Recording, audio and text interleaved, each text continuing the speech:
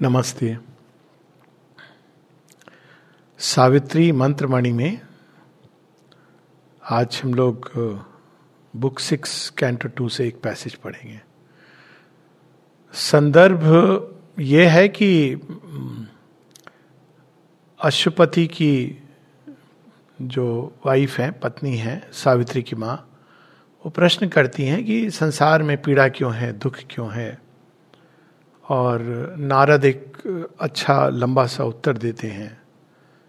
और स्वाभाविक है कि हम सब का ये प्रश्न है, केवल उनकी माँ का नहीं है। और इसके लिए कई बार हम समय समय पर एक प्रॉमिस के रूप में कुछ बातें सुनते हैं। जैसे राम राज्य की बात है, एक प्रॉमिस भी है भविष्य की। और कहा जाता है कि 10,000 वर्षों तक जब तक राजा राम ने राज्य किया तो एक आदर्श राम राज्य था। उसकी बात हम लोग एक अन्य उसमें करेंगे। किंतु मनुष्य कहीं ना कहीं ढूंढता है, देखना चाहता है उस आदर्श युग को, उस आदर्श समाज को, उस आदर्श कालखंड को। और एक चीज बड़ी सिंपल है कि वो एक व्यक्ति नहीं ला सकता है, व्यक्तियों का समूह और झुंड भी नहीं ला सकता है। कोई एक मत, मतांतर, धर्म इन द रिलीजन सेंस नहीं ला सकता है। और उसका एक कारण है। ये कॉस्मिक इविल इतनी साधारण चीज नहीं है कि उसको अप्रूव किया जाए। और इसको लाने का कार्य वास्तव में सृष्टिकर्ता का ही है। ये पहली चीज श्री अरविंद इसमें बताते हैं सावित्री में। World Redeemer. रिडीमर कौन होता है? जो आपके पास मान लो कोई चीज है, अब उसका जो समुचित मूल्य मिलना चाहिए तो वो आप उसको देते हो, उसका समुचित मूल्य मिलता है। तो ये जो मिट्टी की धातु की बनी हुई हम लोग मिट्टी की जो देह ले ओढ़े हुए घूमते हैं, तो वास्तव में इसके अंदर भगवान छिपे हैं। तो इसका वास्तविक मूल्य तो यही है कि इसके अंदर दिव्य है और ये दिव्य को अभिव्यक्त करे। लेकिन इसको करने का माध्यम मनुष्य के पास नहीं है, या है भी तो वो बहुत गहराई में छिपा है। तो उसके लिए वर्ल्ड रिडीमर, श्री अरविंद अवतार को वर्ल्ड रिडीमर के रूप में अवतार आते हैं, मानव देह धारण करते हैं। और इस प्रकार से धीरे धीरे धीरे वो मानव देह को या जड़ तत्व को एक कदम आगे ले जाते हैं। जो हमारे यहाँ जो अवतारों की जो अवधारणा है, उसके पीछे मूल संकेत यही है। इसीलिए हम देखते हैं कि रूप भी बदलता है, चेतना भी बदलती है। और जैसे जैसे रूप और चेतना बदलती है, वैसे वैसे एक सृष्टि के ऊपर एक नई कोई संभावना प्रकट होती है। तो अब मुख्य चीज है इसमें, जब तक जड़ तत्व जो है वैसा है, तो एक डेवलप्ड सोल भी एक अगर आएगी उसके अंदर, तो कुछ समय तक तो कम से कम वो निश्चित ही उसके प्रभाव में आएगी। जैसे कोई व्यक्ति कितना भी उसकी दृष्टि हो, सब कुछ है, लेकिन आपने उसके ऊपर अगर एक लोहे का एक कवर दे दिया तो वो नहीं देख पाएगा। जड़ तत्व में आना ही मतलब बहुत सारी मुसीबतों को कि जड़ को अपने ऊपर धारण करना। ये बात सभी संत महात्माओं ने कही है। और इसीलिए वो कहते हैं कि जड़ के चोले में हम कुछ, इस संसार को हम ज्यादा कुछ कर नहीं सकते हैं। क्यों? क्योंकि इसका स्वभाव ही ऐसा है। हम क्या कर सकते हैं कि जड़ तत्व में जन्म लेके भी आत्मा के पास एक ऑप्शन है। मैं लूजली ये वर्ड यूज कर रहा हूं, आत्मा, individual soul, let me clarify. उसके पास ये ऑप्शन है कि वो इससे बाहर चली जाए। इसके मेटाफिजिक्स में नहीं जा रहा हूं, इंडिविजुअल सोल और वन सेल्फ, क्योंकि उससे वो एक अलग डिस्कशन है। ये ऑप्शन है, ये ऑप्शन मनुष्य के अंदर आ गया है कि वो इसमें प्रवेश करे और उसको छोड़ के चला जाए। लेकिन अब ये तो वही वाली बात हो गई कि इतना सारा ड्रामा प्रपंच, उसके बाद वो छोड़ के चला जाए। It doesn't make sense. तो यहां पर जो इसका पूर्ण उत्तर है वो श्री अरविंद देते हैं। कहते नहीं, छोड़ के चले जाना ये एक मिसगाइडेड मिस्टिसिज्म है, ये एक आधा अधूरा प्रयास है। ये आवश्यक है कि हम इस जड़ तत्व के प्रभाव से मुक्त हों। ये तो आवश्यक है। मतलब हमारी जो चेतना है, जो वो बद्ध हो गई है, वो डलनेस जो आ गई है उसके अंदर, क्यों? जड़ तत्व के कारण। ऑब्सक्योरिटी जो आ गई है जड़ तत्व के कारण, जो अवचेतना, उसके अंदर जो अनकॉन्शियसनेस आ गई है, अचेत सी हो गई है, मिथ्यात्व आ गया है, वो जड़ चेतना के प्रभाव के कारण है। क्यों? क्योंकि जड़ चेतना निश्चेतना से निकल रही है। तो वो बहुत बुरी तरह उसकी जड़ों में ये विष मिला हुआ है। तो आप शरीर धारण करेंगे तो you become subject to all the diseases, maladies, problems वगैरह। लेकिन हर बार जब अवतार आते हैं तो उसको धीरे धीरे धीरे धीरे हल्की एक संभावना खोलते हैं। जैसे श्री राम की कहानी में आजकल श्री राम जी का चल रहा है तो अहिल्या, गौतम नारी अहिल्या त्यारी, तो वो जड़ पाषाण बन गई हैं, जड़ पाषाण के अंदर उनके स्पर्श से वो वापस अपने देवत्व को प्राप्त होती हैं। तो ये सब कहानियां संकेत हैं, क्योंकि एक अहिल्या के तो देवत्व धारण करने से नहीं होगा, और उसमें भी वो फिर फ्री हो जाती हैं, वो मानव देह में नहीं रहती हैं। क्योंकि मानव देह में रहना मतलब मानव संभावनाओं और समस्याएं दोनों को धारण करना। तो ये काम कर तो वास्तव में अवतार का ही है, और यही 10वें अवतार का कर्म यही है अल्टीमेटली, कि पूरी तरह भूभार हरण परमानेंटली। हर बार अवतार आते हैं जब धर्म से ग्लानि होती है, एक स्टेप आगे ले जाते हैं, परित्राणाय साधुनाम विनाशाय च दुष्कृताम। अगर वो परमानेंट होता तो अगले अवतार की आवश्यकता नहीं होती। तो 10 अवतारों के अवधारणा में ही इस बात का अपने आप संकेत है कि इसको एक अवतार या कोई एक अवतार इसको कंप्लीट नहीं कर सकता है। और उसका कारण ये है कि मनुष्य को धीरे धीरे धीरे तैयार होना है। कितना भी बड़ा टीचर हो, वो दूसरी क्लास के बच्चे को पकड़ के पीएचडी नहीं करा सकता है। तो उसमें एक टीचर आते हैं, फिर दूसरे आते हैं, फिर तीसरे आते हैं, इस तरह करके 10 अवतारों की श्रृंखला है, जिसमें अब एक चीज लगता है कि 10वें अवतार में ये काम कंप्लीट हो जाता है। वरना तो 10 अवतार के बाद एब्रप्टली नहीं रुकना चाहिए। मतलब ये जो 10 अवतारों की श्रृंखला है, it is carrying the evolution to a final culminating point. तो ये काम धरती पे पीड़ा कष्ट का अल्टीमेट जो अंत है, और ऐसा अंत कि वो दोबारा नहीं आए। राम राज्य में कहा जाता है कि दैहिक दैविक भौतिक तापा राम राज का हु नहीं व्यापा, और बताया जाता है कि उस सीमा में जो राम का राज्य था, तो उसके अंदर किसी प्रकार की आधी व्याधि रोग शोक नहीं होता था, किसी का काल मृत्यु नहीं होती थी, समय पर वर्षा होती थी, सब धन धान्य से घर भरा होता था, और सब लोग राइटियस थे, किसी के अंदर कोई दुर्भावना नहीं जागती थी। उसके बारे में हम लोग बाद में चर्चा करें, लेकिन ये इसका मलिन हो जाता है, बाद में ये चेंज हो जाता है, और इसको भी जानना जरूरी है, but that's for another talk. तो फिर अब ये तो समय लगेगा। अब शेयरविंद तो एक फाइनल सील उन्होंने लगा दी है कि नहीं, अब ये लास्ट काम है जो वो और माता जी ने किया है। तो अब ये निश्चित कर दिया है उन्होंने कि अब जो ये फाइनल अवतार का जो काम है, दे हैव डन इट। अब वेदर उनको कोई माने ना माने वो एक अलग बात है।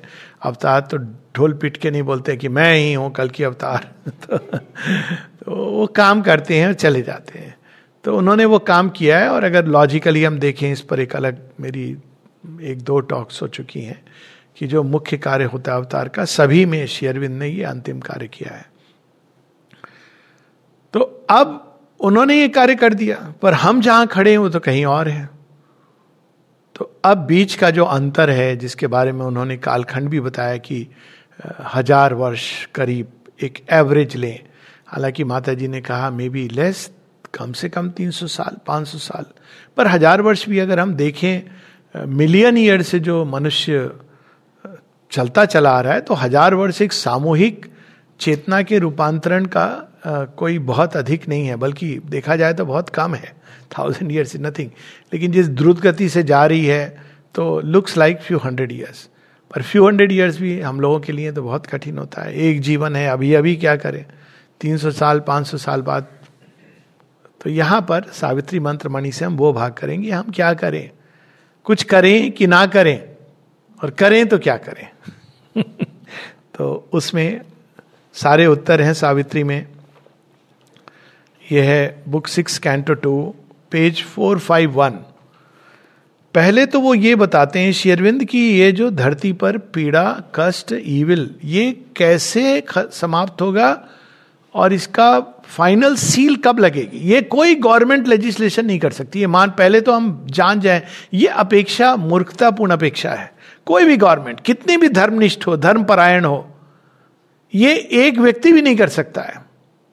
एक व्यक्ति एक प्रोसेस एक्टिवेट कर सकता है। ये भी माँ अपनी प्रार्थना में लिखती है, क्योंकि कोई भी एक व्यक्ति जब इवन भगवान जब मानव देह धारण करेंगे तो उसमें एक सीमित संभावनाओं को लेंगे, बाकी और भी लोग होंगे जो अलग अलग संभावनाओं को अपने अंदर धारण करेंगे। तो it has to be a group of humanity. लेकिन जो अवतार है वो कम से कम ये कर सकता है कि वो एक फाइनल ब्रिज बना दे, और उसके बाद धीरे धीरे, जिसको कहते हैं ना, activate the process, initiate the process of change, जो श्री अरविंद करके पीछे आ गए हैं. तो अब यहाँ पे पेज 451 में पहले तो ये बताते हैं श्री अरविंद कि ये लॉ ऑफ पेन कब खत्म होगी. ये जो कष्ट का जो विधान है, नाना प्रकार के कष्ट, दैहिक, दैविक, दैहिक जो शरीर का है, दैविक जो आपके भाग्य से जो भी कर्मों की गति, दैहिक, दैविक, भौतिक जो एनवायरमेंटल इश्यूज हैं, दैविक में आप सूक्ष्म जगत के सारे मेंटल प्रॉब्लम, सारी चीजें ले लें, सामाजिक बुराइयां. तो अब यहां पे पहले ये बताते हैं कि all contraries with the long dissidence, एक सीक्रेट लॉ है जो सूर्य की जो लॉ है, जिसकी बात का जो विधान है, धरती पर दो विधान ऑपरेट करते हैं. एक है ईश्वरीय विधान और एक है मृत्यु का विधान. हमको ये दोनों अक्सर लोग एक मिला देते हैं. ईश्वरीय विधान ऑपरेट करे, कंप्यूटर की भाषा करें, एक्टिवेट करे, तो उसके लिए हमको अपने सॉफ्टवेयर को अपग्रेड करना है. जब तक वो नहीं होता, हमारे विकास के लिए मृत्यु का विधान ऑपरेट करता है. मृत्यु का विधान क्या है? कष्ट, पीड़ा, दर्द, मार मार के वो ले जाता है वही रास्ते पर अंत में, a whip to lash us towards a deathless state. लेकिन वो कष्ट का विधान है. अब ये क्यों ऑपरेट करता है? क्योंकि हम अभी उस तरह से तैयार नहीं, खुले नहीं है. डायरेक्ट ईश्वरीय विधान. तो मृत्यु के विधान में ईश्वरीय हस्तक्षेप होता है कि आप, विधान तो वही है, लेकिन आप बड़े आर्त भाव से आपने प्रार्थना की, त्राही माम, और एक कोई चीज इंटरवीन करती है कुछ समय के लिए, आपके व्यक्तिगत जीवन को, समूह के जीवन को भी बदल सकती है, एक नई दिशा दे सकती है. पर वो परमानेंट सॉल्यूशन नहीं है. परमानेंट सॉल्यूशन तो तभी है जब ईश्वरीय विधान, जो एक भगवान कैसे इवॉल्व करवाना चाहते हैं हम लोगों को, in freedom, in love, in beauty, in delight. वो नहीं चाहते पीड़ा कष्ट के द्वार से ले जाना, लेकिन अभी वो ऑपरेट कर रहा है. इसीलिए लॉ ऑफ पेन की बात करते हैं. लॉ ऑफ पेन इवोल्यूशन की प्रोसेस में आ गया है. ये नहीं कि भगवान चाहते हैं कि ऐसा हो, लेकिन उन्होंने इसको स्वीकृति दी है. जैसे कोई बच्चा बहुत ही उदंड हो, माता पिता की बात नहीं मान रहा हो किसी प्रकार से, ये नहीं कि माता पिता बहुत अच्छे होते हैं, बट मान लीजिए कि आपके माता पिता भगवान स्वयं है, अच्छी बातें कह रहे हैं, लेकिन बच्चा नहीं मान रहा है, उसके विपरीत जा रहा है, सब विरोध कर रहा है. तो फिर माता पिता क्या करते हैं? पुराने समय में ये था ना, हॉस्टल में भेज देंगे, ठीक हो जाएगा. हॉस्टल में ज्यादातर तो बिगड़ते हैं बच्चे, लेकिन वो क्योंकि वहाँ सभी बिगड़े हुए बच्चों को उन्हें भेजा है. आश्रम की अलग है, हॉस्टल वो एक अलग बात है, लेकिन वो भेज देते हैं वहाँ पे. तो वहाँ पे उनको लगता है कि कोई बाहर से, अब माता पिता तो मेल्ट हो जाते हैं बहुत जल्दी, पिघल जाते हैं. कोई होगा जो स्ट्रिक्टली उसको, समय से उठो, बिस्तर सही करो, रात को इस टाइम बैठो, पढ़ने के समय पढ़ो, करना पड़ता है आपको. You have no choice. हम लोग भी उससे गुजरे हैं, लेकिन हम लोग ने तरीका निकाल लिया था कि पढ़ाई के समय नींद आ रही है तो हम लोग बैठ के, टीचर को पता नहीं चलता था, वो क्रिकेट खेलते थे. तो वो एक अलग चीज है, मतलब आपकी प्रकृति रास्ता ढूंढ लेती है आपको. तो ये, लेकिन ये जरूरत नहीं पड़नी चाहिए. तो यहां पर लॉ ऑफ पेन कब समाप्त होगी? जब हम उस स्थान पे, भूमि पर पहुंच जाएंगे जहां हर चीज का जो सच्चा विधान है, जो ईश्वर ने हमारे लिए जो मेन प्लानिंग की है, वो प्रकट होगी. अभी हम ईश्वर की प्लानिंग से नहीं चल रहे, हम समाज की प्लानिंग, माता पिता की प्लानिंग, शिक्षकों, अभिभावकों की प्लानिंग, इसके अनुसार चल रहे हैं. अपने ही एम्बिशंस की प्लानिंग, अपनी ही कामनाओं की प्लानिंग, ईगो की प्लानिंग. तो अभी हमारे अंदर सीक्रेट लॉ ऑफ थिंग्स वो प्रिवेल नहीं कर रही है, और ये फ्रीडम दी गई है. अब वहां पे क्या होता है, जिस सुपर माइंड की बात करते हैं शेरविंद, all contraries heal their long dissidence. वहां यूनिटी का है, समावेश है अपने आप. तो वहां डिवीजन के आधार पर सृष्टि नहीं चलती है, वहां यूनिटी के आधार पर चलती है. There meet and clasp the eternal opposites. Eternal opposites कौन है? इटर्नल की बात कर रहे हैं, गुड एंड ईविल. तो वो कैसे क्लैस्प करके? Evil transforms itself into its original good. Good transforms itself, good also transforms itself into the divine good. Divine good और ह्यूमन गुड अलग है. ह्यूमन गुड होता है कि मेरे जीवन में भगवान सब अच्छा कर देना, मतलब मेरे बच्चे का, मेरा जो धन धान्य से भरा, यही बस ह्यूमन गुड. पर डिवाइन गुड है कि हम डिविनिटी में ट्रांसफॉर्म्ड हो. तो और ईविल तब तक ऑपरेट करेगा जब तक आप स्वयं ही डिवाइन गुड की ओर नहीं जाते हैं। तो इसलिए ईविल भी चेंज हो जाता है। ईविल का काम क्या था? Evil is born from the left hand of God, Shakti, उससे वो जन्मा, फोर्स, तो फोर्स को रिप्रेजेंट करता है, और जो गुड है वो ज्ञान को रिप्रेजेंट करता है। तो फोर्स जो है वो हमको क्या करती है? कंप्रेस करती, कंपेल करती है, बड़े बड़े रूप धारण करती है, टेररिस्ट का रूप धारण करती है। क्यों? क्योंकि हमको वो पथ पे ले जाने के लिए। बड़ा तरीका वो नहीं है, लेकिन फिर भी their pain becomes a violent fiery joy, evil turns back to its original good and sorrow lies upon the breast of bliss। तो ये है जिसकी बात हो रही है कि एक आदर्श, अब राम राज्य कह लें या कि, तो एक अवधारणा है भविष्य की कि वो कब आएगा। इस तरह से नहीं आएगा जैसे कुछ मूर्ख लोग स्टार्ट की। गांधी जी ने कहा था राम रहीम दोनों को जब हम समान रूप से देखेंगे, देखेंगे नहीं, उन राम की भी जगह होगी, रहीम की भी जगह होगी। It will go beyond religion, it is something जो एक मनुष्य के अंदर की चेतना का रूपांतरण की बात हो रही है। She has learn to weep glad tears of happiness. तो सौरो क्यों नहीं होगा? सारा जो दुख है उसका मूल कारण यही है कि हम भगवान से अलग हैं। अगर आध्यात्मिक कारण अगर देखा जाए तो आपको दुनिया भर की सब कुछ मिल जाएगी, फिर भी आप दुखी रहोगे। और जितना आत्म केंद्रित होगे, आत्म अगेन ईगो केंद्रित होगे, उतना अधिक दुख में होगे। क्योंकि ईगो क्या कर रही है? हमको कट कर रही है। अरे मैं अकेला हूं, मैं बेचारा हूं, मैं अवल हूं, मैं निर्बल हूं, मैं मूर्ख हूं, मेरा कोई नहीं है संसार में। ये पीड़ा कष्ट का कारण है। और अगर आप सदैव ईश्वर का सानिध्य प्राप्त है तो आप क्या बोलोगे? अरे कैसा भी हूं, ईश्वर के साथ हूं, बाकी पीरियड, विराम। तो यही अंतर है सौरों का जो मूल कारण है। तो वो जब चेंज हो जाएगा तो सब कुछ चेंज हो जाएगा। Then shall be ended here the law of pain, तब समाप्त हो गया। अब ये उन्होंने परम आश्वासन भी दे दिया और काल नहीं बताया, समय नहीं बताया। साथ में उन्होंने वर्णन दिया है कि वो कैसा होगा जब लॉ ऑफ पेन एंड करेगी, धरती कैसी बन जाएगी। Earth shall be made a home of heaven's light, a seer heaven born shall lodge in human breast. मनुष्य स्वतः ही ऋषित्व को प्राप्त करेंगे। सीयर, उनकी दृष्टि सत्य और असत्य मिथ्यात्व में भेद कर पाएगी directly. The super conscient beam shall touch men's eyes. अभी तो हम आंख वाले अंधे हैं। तो आंख वाला अंधा होना बड़ा भयानक है, क्योंकि जिसकी आंखें नहीं है उसको पता है कि वही मेरी आंखें नहीं है। लेकिन जिसकी आंखें हैं उसको इल्यूजन है कि मैं जान रहा हूं, मैं देख रहा हूं, जो मैं देख रहा हूं वो सच देख रहा हूं। ये बड़ी भयानक चीज होती है। तो यहां पे super conscient beam and the truth conscious world come down to earth. और तब वो जो अति चेतन जगत है, सुपरामेंटल वर्ल्ड। अब यहां पे क्योंकि अश्वपति को नारद ये भविष्यवाणी कर रहे हैं, इसलिए यहां पे भविष्य का संकेत है। लेकिन सावित्री के अंत में हम जाते हैं तो उसमें इस चीज की प्रॉमिस है कि हाँ, अब ये वरदान सावित्री ने प्राप्त कर लिया है मनुष्यों के लिए।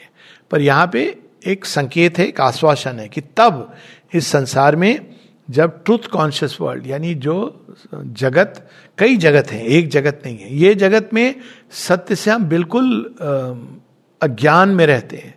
और वह जगत है जहां वो जगत में प्रत्येक वस्तु, प्रत्येक गति, प्रत्येक व्यक्ति, प्रत्येक ऊर्जा सत्य के प्रति सचेत है। अब देखिए डिफरेंस, देखिए यहां वस्तुओं को छोड़ो, मनुष्य भी नहीं कॉन्शियस नहीं है। वहां सुपरामेंटल वर्ल्ड का जब डिस्क्रिप्शन होता है वस्तुएं भी कॉन्शियस है। तो वो अब इसका कहीं कहीं हम वर्णन सुनते हैं ना कि अब ये जब राम धनुष की बात आती है, अब ये क्या है साइन, पिनाक धनुष है या सारंग धनुष है विष्णु भगवान का जो राम जी। अब वो जो धनुष है वो कॉन्शियस है, वो रावण को नहीं उठाने देगा। क्यों? क्योंकि वो धनुष स्पर्श के द्वारा जान रहा है कि इसमें बाहुबल है, आत्मबल नहीं है। माता सीता को वो धनुष पहचान रहा है कि ये तो साक्षात जगत जननी है। श्री राम के स्पर्श से वो जान रहा है बाहुबल भी है और आत्मबल भी है। अब देखिए वस्तु कॉन्शियस है, और इसीलिए जब परशुराम जी को ये डाउट होता है तो वो कहते हैं कि मैं तो बहुत क्रोध में आ जाते हैं। तो क्रोध में वो क्या कहते हैं, एपरेंट क्रोध में वो विष्णु भगवान का सारंग धनुष उतार लाते हैं।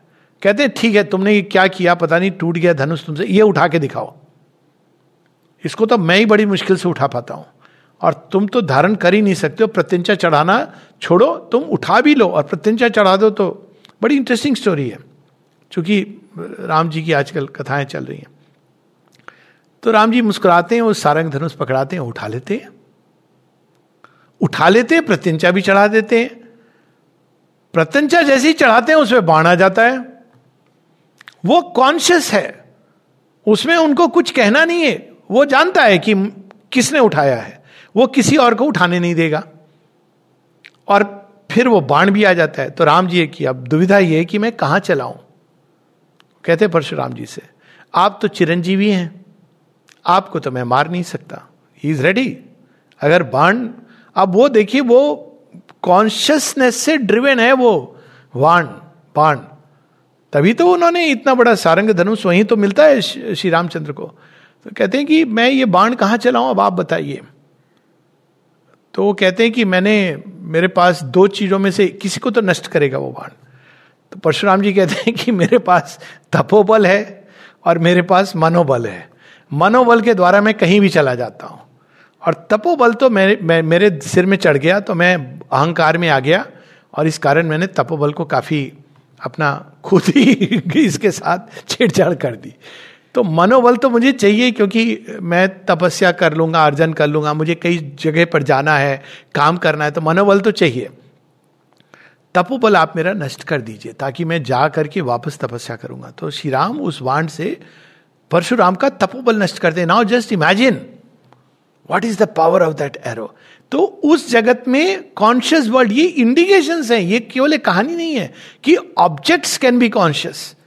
श्री हरि का जो चक्र है कॉन्शियस है, वो कृष्ण जी जैसे ही उठाते हैं वो ऐसी टेक्नोलॉजी की आ जाता है, उसको पता है कि भाई अब, और वो जाएगा, उसको आपको एक्टिवेट नहीं करना है।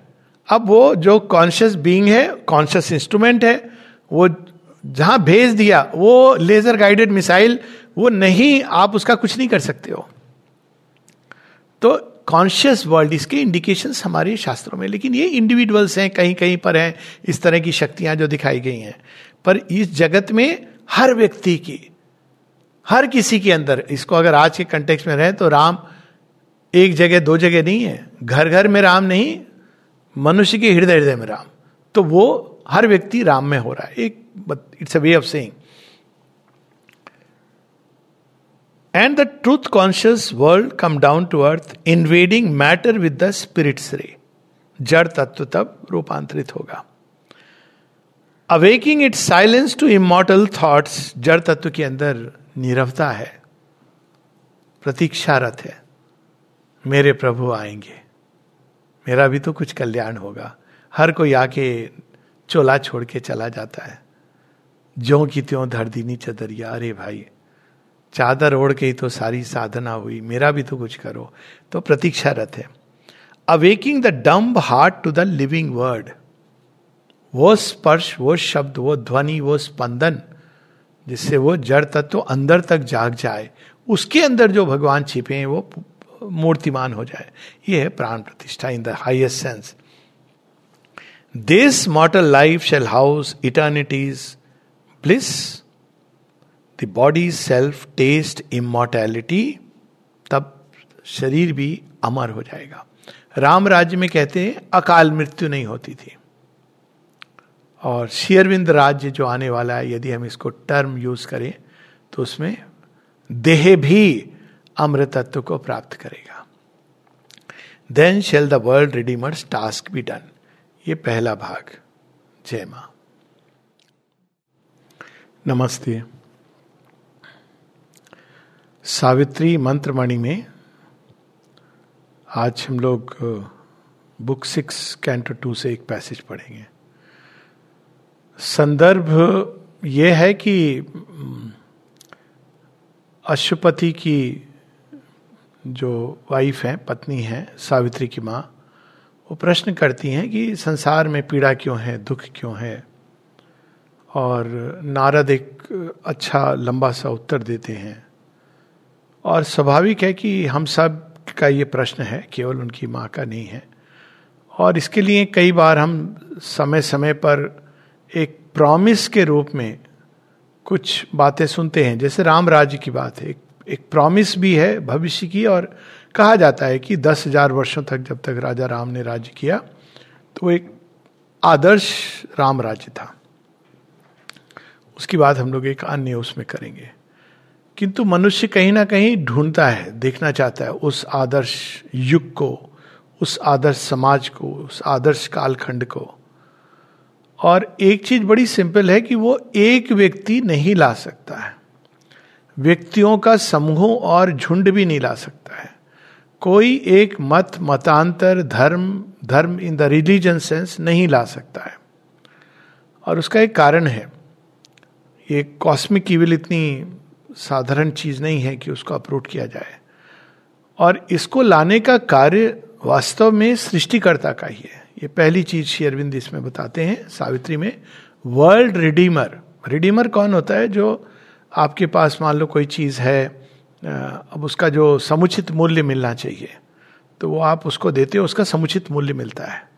तो ये जो मिट्टी की धातु की बनी हुई हम लोग मिट्टी की जो देह ले ओढ़े हुए घूमते हैं, तो वास्तव में इसके अंदर भगवान छिपे हैं. तो इसका वास्तविक मूल्य तो यही है कि इसके अंदर दिव्य है और ये दिव्य को अभिव्यक्त करे.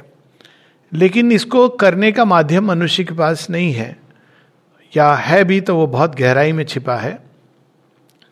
तो उसके लिए वर्ल्ड रिडीमर, श्री अरविंद अवतार को वर्ल्ड रिडीमर के रूप में अवतार आते हैं, मानव देह धारण करते हैं, और इस प्रकार से धीरे धीरे धीरे वो मानव देह को या जड़ तत्व को एक कदम आगे ले जाते हैं. जो हमारे यहाँ जो अवतारों की जो अवधारणा है उसके पीछे मूल संकेत यही है. इसीलिए हम देखते हैं कि रूप भी बदलता है, चेतना भी बदलती है.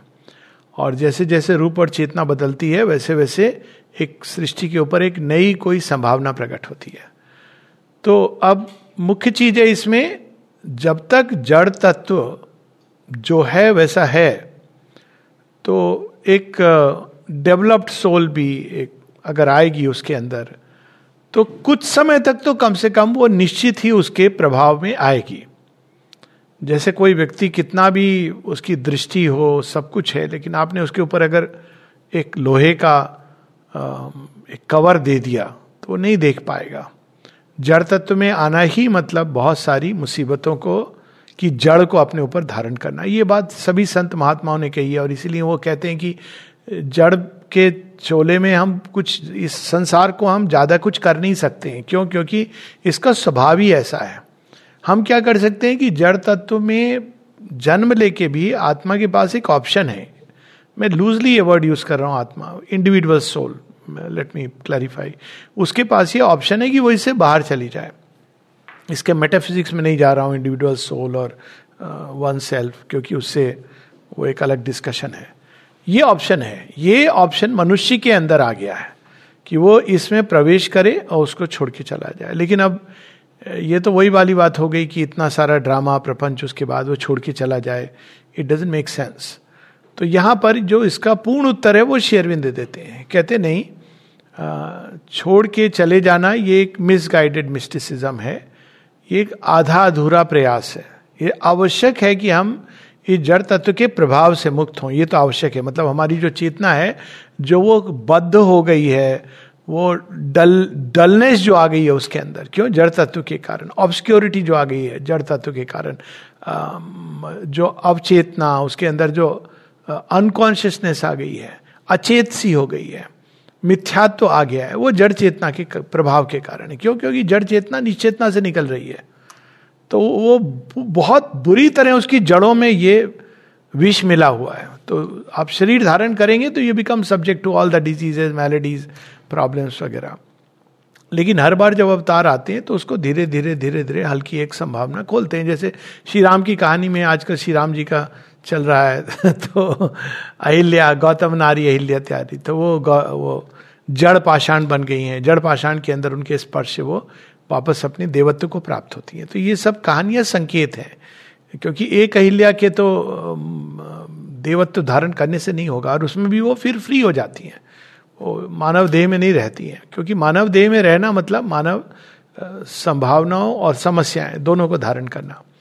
तो ये काम कर तो वास्तव में अवतार का ही है।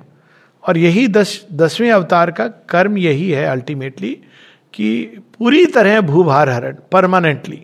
हर बार अवतार आते हैं जब धर्म से ग्लानि होती है, एक स्टेप आगे ले जाते हैं, परित्राणाय साधुनाम विनाशाय च दुष्कृताम।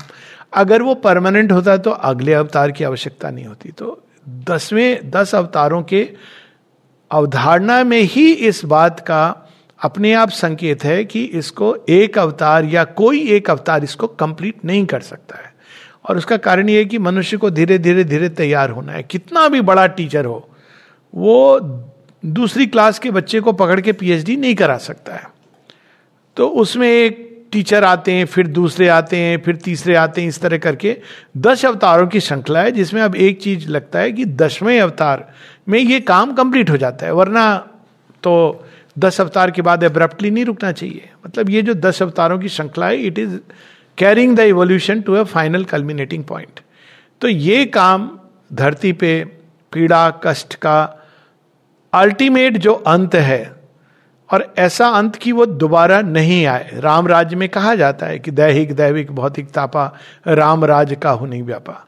और बताया जाता है कि उस सीमा में जो राम का राज्य था, तो उसके अंदर किसी प्रकार की आधी व्याधि रोग शोक नहीं होता था, किसी का काल मृत्यु नहीं होती थी, समय पर वर्षा होती थी, सब धन धान्य से घर भरा होता था, और सब लोग राइटियस थे, किसी के अंदर कोई दुर्भावना नहीं जागती थी। उसके बारे में हम लोग बाद में चर्चा करें। लेकिन ये इसका मलिन हो जाता है, बाद में ये चेंज हो जाता है, और इसको भी जानना जरूरी है, but that's for another talk. तो फिर अब ये तो समय लगेगा। अब शेयरविंद तो एक फाइनल सील उन्होंने लगा दी है कि नहीं, अब ये लास्ट काम है जो वो और माता जी ने किया है। तो अब ये निश्चित कर दिया है उन्होंने कि अब जो ये फाइनल अवतार का जो काम है, दे हैव डन इट। अब वेदर उनको कोई माने ना माने वो एक अलग बात है। अवतार तो ढोल पीट के नहीं बोलते कि मैं ही हूं कल की अवतार तो वो काम करते हैं और चले जाते हैं। तो उन्होंने वो काम किया है। और अगर लॉजिकली हम देखें इस पर, एक अलग मेरी 1-2 टॉक्स हो चुकी हैं कि जो मुख्य कार्य होता है अवतार का, सभी में शेयरविंद ने ये अंतिम कार्य किया है। तो अब उन्होंने ये कार्य कर दिया, पर हम जहां खड़े हैं वो तो कहीं और है। तो अब बीच का जो अंतर है, जिसके बारे में उन्होंने कालखंड भी बताया कि 1000 वर्ष करीब एक एवरेज लें।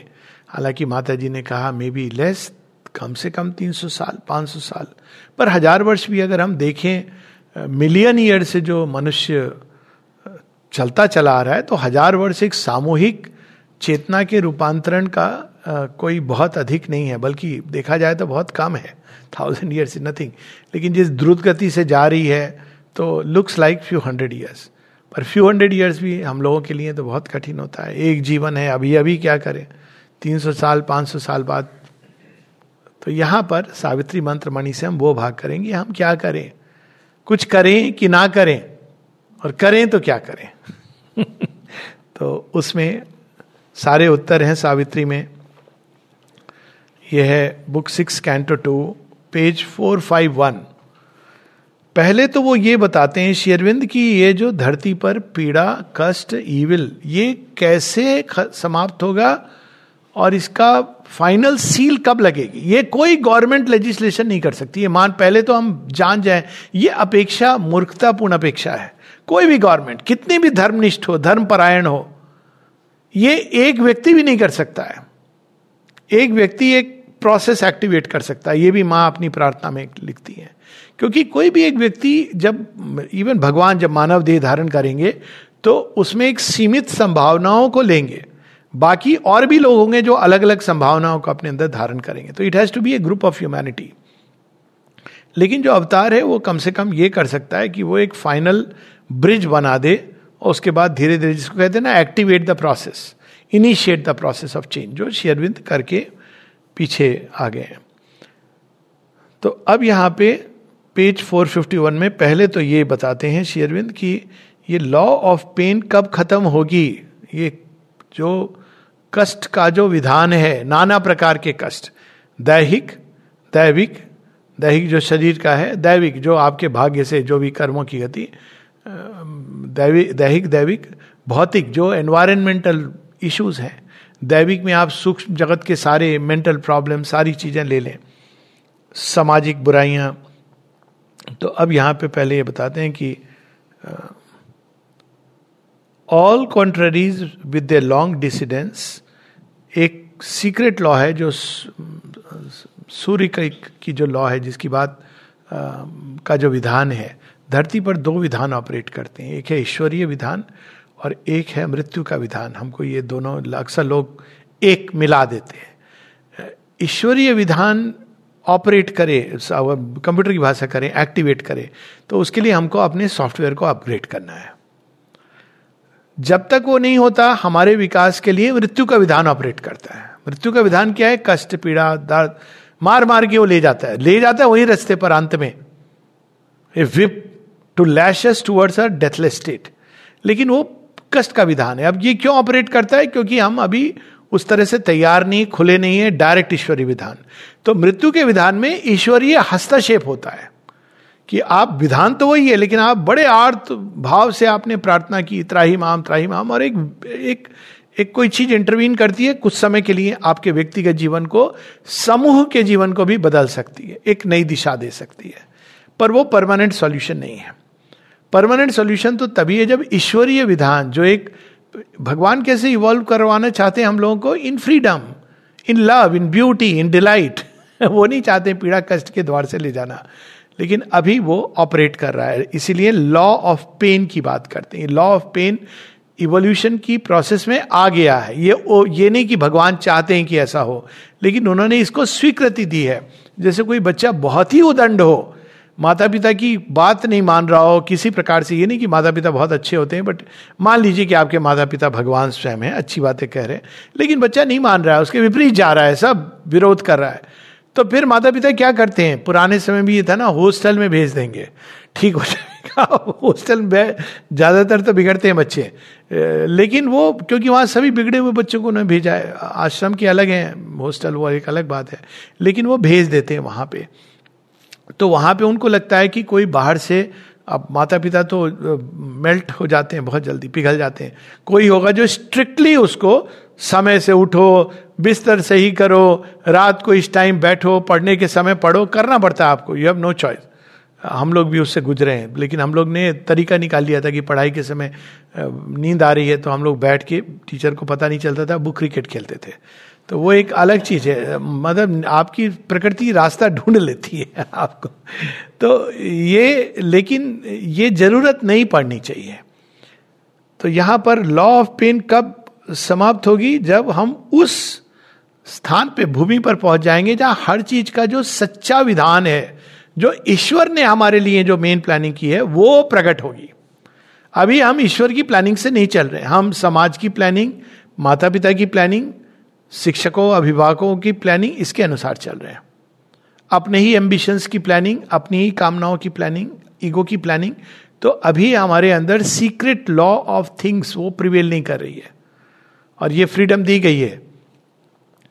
अब वहां पे क्या होता है, जिस सुपर माइंड की बात करते हैं Sri Aurobindo, all contraries heal their long dissidence, वहां यूनिटी का है, समावेश है अपने आप। तो वहां डिवीजन के आधार पर सृष्टि नहीं चलती है, वहां यूनिटी के आधार पर चलती है। There meet and clasp the eternal opposites. Eternal opposites कौन है? इटर्नल की बात कर रहे हैं, गुड एंड इविल। तो वो कैसे क्लैस्प करके? Evil transforms itself into its original good, good transforms itself, good also transforms itself into the divine good. Divine good और ह्यूमन गुड अलग है। ह्यूमन गुड होता है कि मेरे जीवन में भगवान सब अच्छा कर देना, मतलब मेरे बच्चे का, मेरा जो धन धान्य से भरा, यही बस ह्यूमन गुड। पर डिवाइन गुड है कि हम डिविनिटी में ट्रांसफॉर्म्ड हो। तो और इविल तब तक ऑपरेट करेगा जब तक आप स्वयं ही डिवाइन गुड की ओर नहीं जाते हैं। तो इसलिए इविल भी चेंज हो जाता है। इविल का काम क्या था? Evil is born from the left hand of God, Shakti, उससे वो जन्मा, फोर्स, तो फोर्स को रिप्रेजेंट करता है, और जो गुड है वो ज्ञान को रिप्रेजेंट करता है। तो फोर्स जो है वो हमको क्या करती है? कंप्रेस करती, कंपेल करती है, बड़े बड़े रूप धारण करती है, टेररिस्ट का रूप धारण करती है। क्यों? क्योंकि हमको वो पथ पे ले जाने के लिए, बड़ा तरीका वो नहीं है, लेकिन फिर भी their pain becomes a violent fiery joy, evil turns back to its original good, and sorrow lies upon the breast of bliss. तो ये है जिसकी बात हो रही है कि एक आदर्श, अब राम राज्य कह लें या कि, तो एक अवधारणा है भविष्य की कि वो कब आएगा।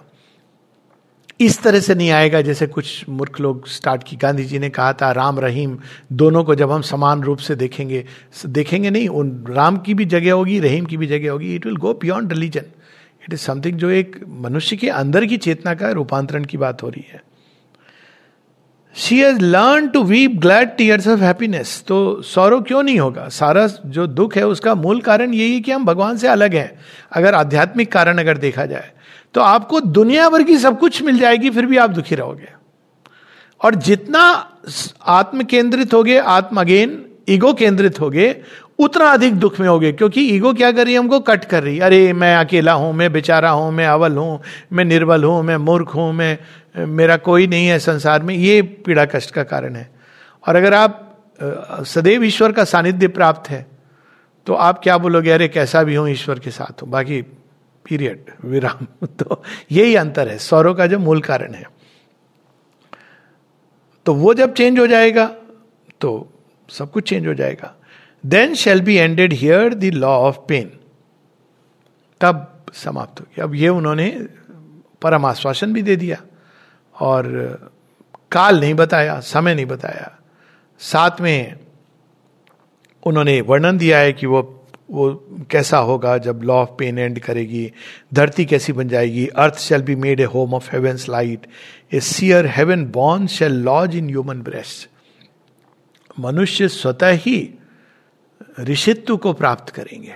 सीयर, उनकी दृष्टि सत्य और असत्य मिथ्यात्व में भेद कर पाएगी directly. The super conscient beam shall touch men's eyes. अभी तो हम आंख वाले अंधे हैं। तो आंख वाला अंधा होना बड़ा भयानक है, क्योंकि जिसकी आंखें नहीं है उसको पता है कि वही मेरी आंखें नहीं है। लेकिन जिसकी आंखें हैं उसको इल्यूजन है कि मैं जान रहा हूं, मैं देख रहा हूं, जो मैं देख रहा हूं वो सच देख रहा हूं। ये बड़ी भयानक चीज होती है। तो यहां पे super conscient beam and the truth conscious world come down to earth. और तब वो जो अति चेतन जगत है, सुप्रामेंटल वर्ल्ड। अब यहां पे क्योंकि अश्वपति को नारद ये भविष्यवाणी कर रहे हैं, इसलिए यहां पे भविष्य का संकेत है। लेकिन सावित्री के अंत में हम जाते हैं तो उसमें इस चीज की प्रॉमिस है कि हाँ, अब ये वरदान सावित्री ने प्राप्त कर लिया है मनुष्यों के लिए।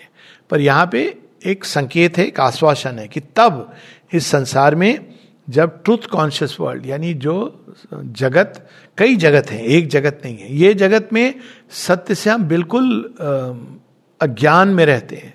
और वह जगत है जहां वो जगत में प्रत्येक वस्तु, प्रत्येक गति, प्रत्येक व्यक्ति, प्रत्येक ऊर्जा सत्य के प्रति सचेत है। अब देखिए डिफरेंस, देखिए यहां वस्तुओं को छोड़ो, मनुष्य भी नहीं कॉन्शियस नहीं है। वहां सुप्रामेंटल वर्ल्ड का जब डिस्क्रिप्शन होता है वस्तुएं भी कॉन्शियस है। तो वो अब इसका कहीं कहीं हम वर्णन सुनते हैं ना कि अब ये जब राम धनुष की बात आती है, अब ये क्या है साइन, पिनाक धनुष है या सारंग धनुष है विष्णु भगवान का जो राम जी। अब वो जो धनुष है वो कॉन्शियस है, वो रावण को नहीं उठाने देगा। क्यों? क्योंकि वो धनुष स्पर्श के द्वारा जान रहा है कि इसमें बाहुबल है, आत्मबल नहीं है। माता सीता को वो धनुष पहचान रहा है कि ये तो साक्षात जगत जननी है। श्री राम के स्पर्श से वो जान रहा है बाहुबल भी है और आत्मबल भी है। अब देखिए वस्तु कॉन्शियस है, और इसीलिए जब परशुराम जी को ये डाउट होता है तो वो कहते हैं कि मैं तो बहुत क्रोध में आ जाते हैं। तो क्रोध में वो क्या कहते हैं? एपरेंट क्रोध में वो विष्णु भगवान का सारंग धनुष उतार लाते हैं। कहते हैं ठीक है, तुमने ये क्या किया पता नहीं, टूट गया धनुष तुमसे, ये उठा के दिखाओ। इसको तो मैं ही बड़ी मुश्किल से उठा पाता हूं, और तुम तो धारण कर ही नहीं सकते हो। प्रत्यंचा चढ़ाना छोड़ो, तुम उठा भी लो और प्रत्यंचा चढ़ा दो। तो बड़ी इंटरेस्टिंग स्टोरी है, क्योंकि राम जी की आजकल कथाएं चल रही हैं। तो राम जी मुस्कुराते हैं, वो सारंग धनुष पकड़ाते हैं, उठा लेते हैं, प्रत्यंचा भी चढ़ा देते हैं। प्रत्यंचा जैसे ही चढ़ाते हैं उसमें बाण आ जाता है। वो कॉन्शियस है, उसमें उनको कुछ कहना नहीं है। वो जानता है कि किसने उठाया है, वो किसी और को उठाने नहीं देगा। और फिर वो बाण भी आ जाता है। तो राम जी की अब दुविधा ये है कि मैं कहाँ चलाऊं। कहते परशुराम जी से, आप तो चिरंजीवी हैं, आपको तो मैं मार नहीं सकता। He is ready. अगर बाण, अब वो देखिए वो कॉन्शियसनेस से ड्रिवन है वो बाण, तभी तो उन्होंने इतना बड़ा सारंग धनुष वहीं तो मिलता है श्री रामचंद्र को।